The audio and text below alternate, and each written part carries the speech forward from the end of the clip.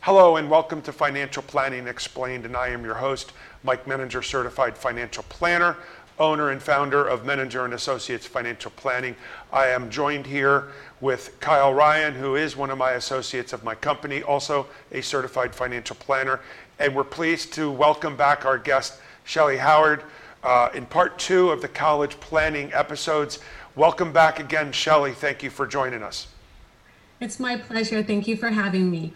So in our first episode, we were talking a bit about the process that you take with the kids when they're in 8th and 9th and possibly 10th grade to sort of prep them for what they're looking for their dream colleges, and you're prepping them for making themselves stand out. And so what we'd like to do is kind of flow into some of the process, particularly as it pertains to gaining financial aid. I mean, that's obviously the parents are the ones who are thinking, how am I going to afford this? The kids usually don't think that yet because they don't have the foresight to know what it's like to live with student loans after they graduate, do they? No. It's all about the social life at that point. Absolutely. So actually, I'm going to ask you that question. Yeah. So what were you thinking about when you were in high school? You went to Temple. Yep. What were you thinking about from a financial perspective? Were you thinking financial aid? Or were you just... I knew initially, I had to go someplace that I could afford. I couldn't drop out. I didn't want to drop out of college because I couldn't afford it, or I wasn't able to get the loans for say. So I knew that the price was, and my parents reminded me that the price was very important at the time. But you're in high school, for me it was, I didn't really know what I wanted to do. I knew I wanted to be in business. I knew one day I wanted to grow and own my own business. But what does that mean? You could be in any field and have your own business, right? So it was really, I identified staying close and going to a bigger city school, and that to me led me to looking at, Penn State, Temple, some of the local universities, and, really it all comes down at the end of the day to it was financially right, it was geographically right, and, as you say, Shelley, socially it fit for me, and it had all the programs that I was looking for. So did you envision in high school, without spelling out the details, did you envision the debt that you're in from a student loan perspective and the harshness of it? No. No, I was willing to, if I could have had my choice at the time, having absolutely no knowledge of it, I would have went anywhere no matter the cost if it meant I would get the degree I wanted and have a great time, because that was in my head my junior year when I was planning it out. The price, you start to realize when those numbers start racking up and you're looking at your loans. Right. Yeah. Well, at the end of the day, ultimately, while the education is truly what we're seeking is the ability to leverage that college education into getting a good job so that you can make good money, Absolutely. Which helps you and that's why do the things you want to do. And that's why, Shelley, your role is so instrumental. You help these students picture the reality of what it is beyond just the social aspect that could be somewhat clouding their vision of what college is. It isn't just a party. A lot of students think, I want the lifestyle, but you do the bridging of, and parents, of course, break on the bridge of, this is the reality of what it will be when you're there, and afterwards you're going to be, if you go outside of your reach, you're going to be strapped with debt. Yeah, that's no fun, which certainly leads ourselves into financial aid, okay? And, you help students and parents with filling out the FAFSA forms, correct? I have a tax advisor that does that. Oh, okay. Them. I advise them what is in the buckets of what the FAFSA looks at. Right. Then they have the opportunity. Now, I completed it by myself 9 years, and I don't consider myself some financial guru. You really connect your tax form with the FAFSA form, Sure. and it kind of just happens. It's not all that scary. Yeah. That's a questionnaire. I do tell my families, multimillionaires or not, I have everybody complete the FAFSA unless you truly are happy to write a check for the full price. So you're telling me that people who are millionaires and making tons and tons of money can still get financial aid? Yeah, and Really? it's in the form of merit aid. They don't call it need-based aid. Right, okay. If their student has a 5.0 GPA and a 36 ACT, and their resume is 2-3 pages, think of it like a business. If you were the business owner and I brought you a resume that was 3 pages deep of greatness, would you not pay me more than somebody who brought you a no resume? Right. College is the same way. It's so hard for people to wrap their mind around this, but you would never go to buy a home and pull out the flyer and go, yep, that's the price I'm going to pay. You would never go on a car lot and go, oh, that sticker price, I'm all over it. Sign me up. But for whatever reason, people assume that college sticker is actually the price. I will tell you, I don't think one of my students has ever paid sticker price. Right.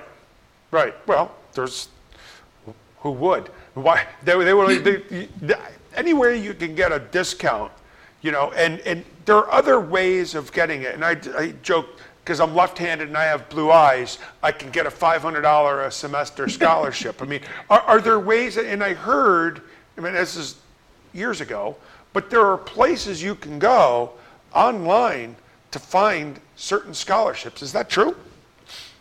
I would say buyer beware on that one. I personally fell into this trap with my Really? oldest, who had all of his success. And I was a little greedy, and I'm like, hey, there's more money to be had. Let's go after book money and travel money and all of that. And so I had him apply to 33 private scholarships. He got $300, and they blew up his email to the point he had to shut it down. Oh, wow. Yeah, right. You have to be very careful. And what happened is he told them I owned a house, and then I had everybody reach out to me and try to sell me something. Interesting. And so Okay. it's a bait and switch. Not all. I have about 12 that I recommend to my families that are vetted, legit, but be very careful. It's like going to a county fair and there's a free drawing, right? Oh, I know. How free is it? Oh. Yeah, be very careful of that. Yeah. I still have people calling me from when I went to a Tampa Bay baseball game 4 years ago. Yes. Yes, because I filled out one of those little drawings to get something. Yeah. So, okay, very good. Thank you for pointing that out. So, when you reference the merit-based, so you could still get a merit-based, or can you get a merit? Well, actually, back up. So the FAFSA form only offers if you are seeking needs-based, correct? It's an interesting topic because it goes this way. If you don't complete the FAFSA, they assume you don't want any financial help. Interesting. So even if you know, so there's the other miscommunication is most middle class people assume they make too much but not enough, and they're in this middle area and Yep. they won't get any. Which is most of us, yes. That is not true. I have many middle class families, especially self-employed middle class families, that do very well, and they do get not a ton, but they do get money. But if you don't complete the FAFSA, you will never know. Really? Okay. So you won't get the merit-based if you didn't apply with the FAFSA There form? are some schools who will tell you, without completing the FAFSA, we will not give you a merit money, period. Huh. And does your company work with these families if they are in a position that they could potentially rearrange some things and get a lower EFC, expected family contribution? Or do you do that, or do you have a tax professional you work with? Is there ways to rearrange your financial well-being that you could get more? Absolutely. So that is the consulting side of what I do. Okay. I tell people this is where the FAFSA looks ethically. Everything is above board. There's Sure. no hidden anything. It's like going to a CPA for your taxes. They know tax code. They understand what the government's looking for. Same thing. I like to put that way out in front. We're not doing anything shady. But if the FAFSA form says we're looking here and we're not looking here, would it not make sense to see if you can take the money out of your child's name and put it into a different situation? Right. That little thing can make a huge difference absolutely. depending on what it is. Most people just don't even know that that's a bad thing. Yeah. So Shelley, for the purpose of the viewers, let me explain what estimated family contribution is.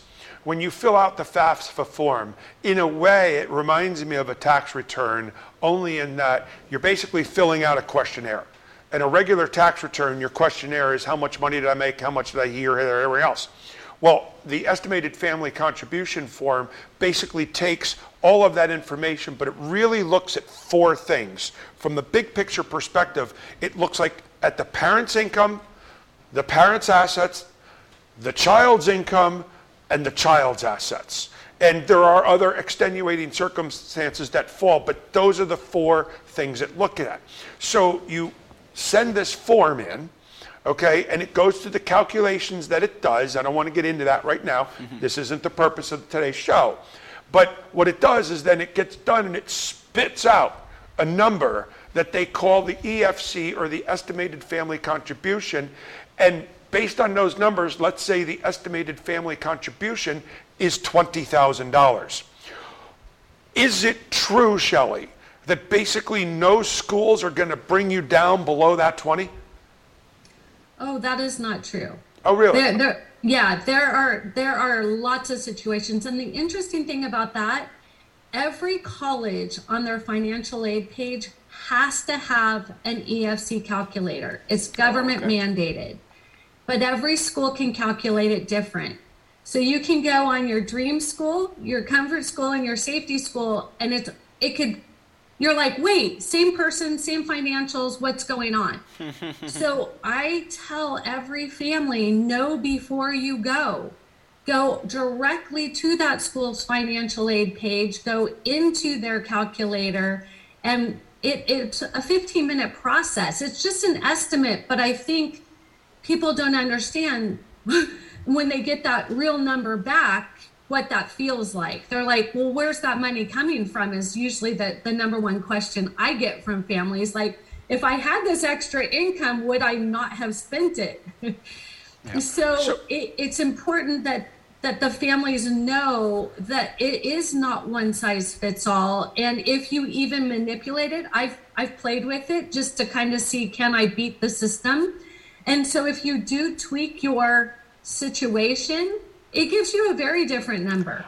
So we were doing that. I know, we were doing that. That's so right. funny. We were talking about that. Yeah. And, so one of the things that you had done, and I had thanked you for, kicking me off the edge of the bed, so to speak, is that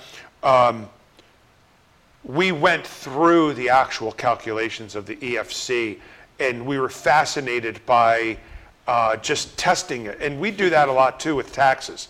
Like, for instance, I have a client who's moving to South Carolina and looking to retire there, and there are calculators for South Carolina tax. What's the state tax based on certain circumstances? And that actually allows us to really understand underneath the numbers, or underneath the surface, how the numbers actually work. Of course, it takes a numbers geek like me and Kyle, because it's funny, when we were doing it, I was saying to throw in these assumptions, and he was doing exactly the same thing. So it's really cool. So anyway, we're up against break. Thank you again, Shelley. We'll be with you in just a moment, and to the viewers, we'll be back in just a few moments.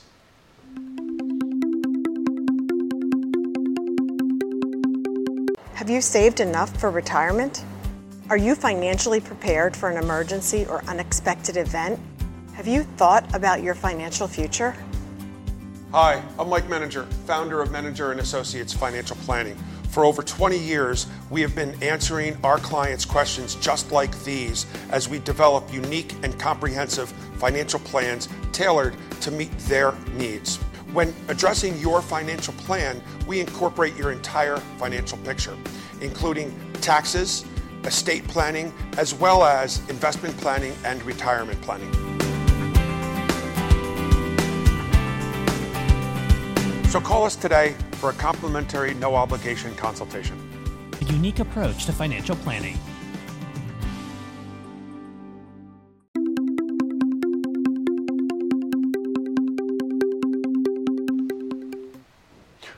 Welcome back to Financial Planning Explained.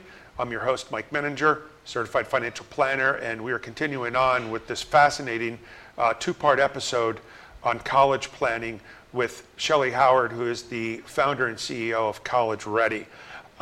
We left off talking about financial aid and how the different schools have different calculators, but it's required that every school's website has its own EFC or financial aid calculator, if you will.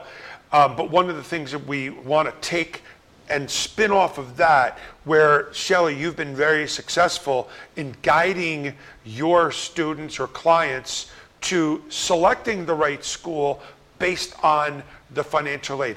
Can you pick up with that, please? Absolutely. So most families assume the best way to get scholarships is to apply for a bunch of random scholarships. We help them understand that that actually is the least effective way. The best way to get really good, solid money is from the university themselves. So let me explain. We go back to the business mindset again. If a college wants a student, they will pay for that student. If a student is applying to a REACH school, they're not quite qualified to be Comfort, they're not going to get merit money. Right. Okay. So that's the challenge, unless they're looking for that demographic. And most people think diversity in skin color. It's not. It's about East Coast pulling West Coast. It's about having, different kinds of students, business students, law students, engineers. They need a whole campus of diverse students. So if a school is looking for, if they're on the East Coast and they want a West Coast kid from California who wants to do pre-med and they're short, they don't have any kids from California in pre-med, that student may have an opportunity that they are shocked about. And I think that had a lot to do with my son, is he was that West Coast kid. He didn't have the perfect GPA and the perfect test score, but he had a really awesome platform. I remember, that was so shocking to me that they wanted him. But that's what I'm talking about, applying to colleges that want your student. It is a business. They need your student to stay in business, and they need your student to go out into the world wearing their letters or that diploma. Everybody else, wow, that lady's pretty amazing. I want my student to go to that school. So they're looking for this, next Nobel Peace Prize winner. And that's going to draw more people into the university, which is their best form of marketing. It's interesting. It's funny you say that, because my son was the same way. He got accepted in California Institute of Technology from Pennsylvania, partly because they wanted the geographic diversity. I was shocked by that, but hey, that worked out very well, and they gave him a lot of money. And by the way, I had a client who was a superintendent of a school district, and she said everything is negotiable.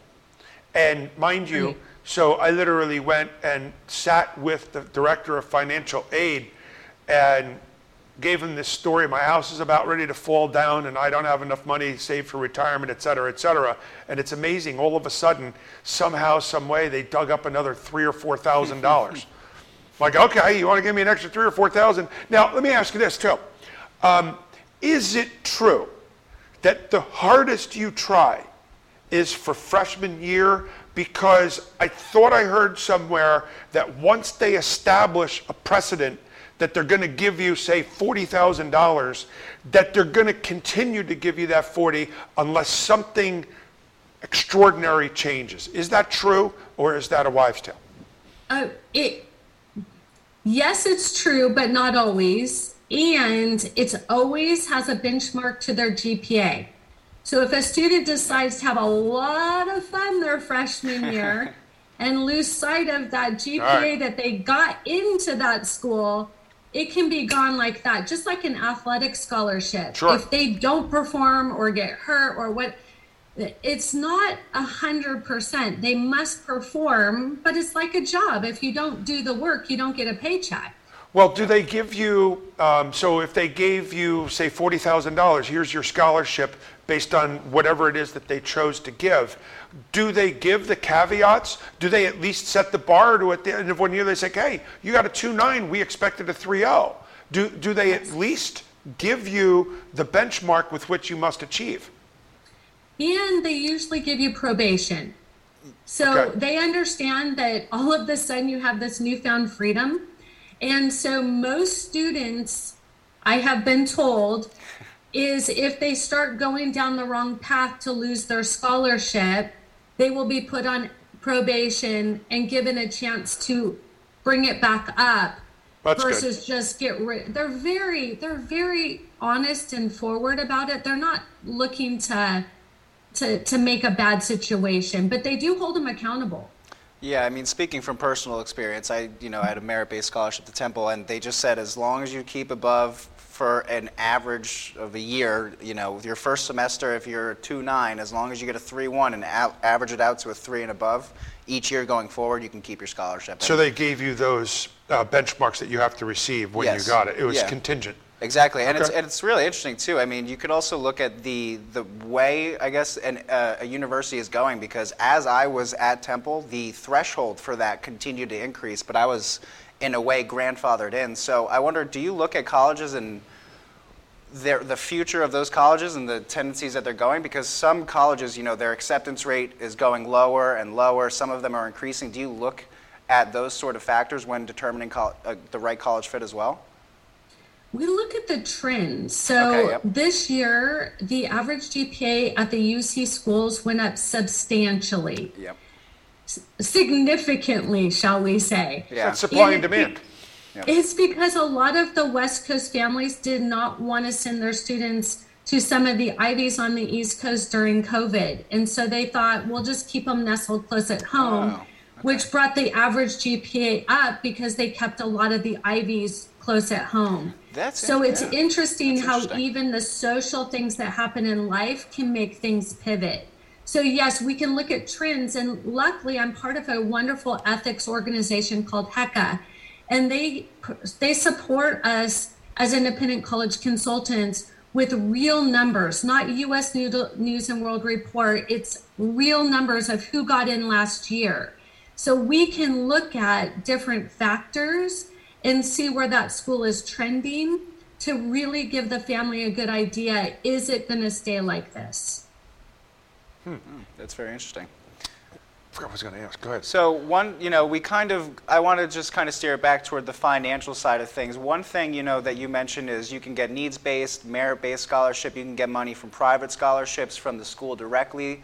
Now, do you work with parents? And you also mentioned, the ideal time to start is right after 8th grade. Do you ever work with parents as to when they should begin saving, say in a 529 plan at any specific age? Do you identify that, when the child is 10 years old, I should start saving?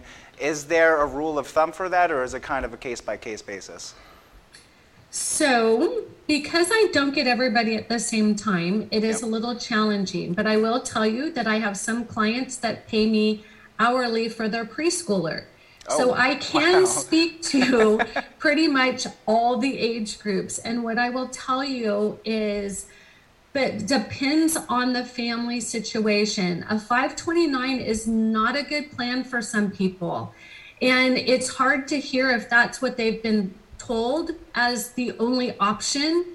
And I let them know that it's not one size fits all. Some it makes sense, and some it's disaster.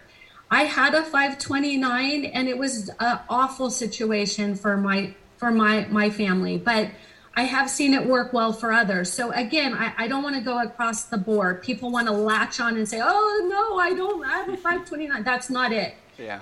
What I do tell parents is this: you want to have your financial house in order the second semester of your sophomore year and the first semester of your junior year, because That's what the FAFSA looks at. Yeah. Right. Up until that point, you can be more aggressive or more conservative. But remember, I don't sell a product. I am selling put your financial house in order so I can get these kids the most money possible. So for me, I love working with business people like yourself that can help support them in what's best for their family.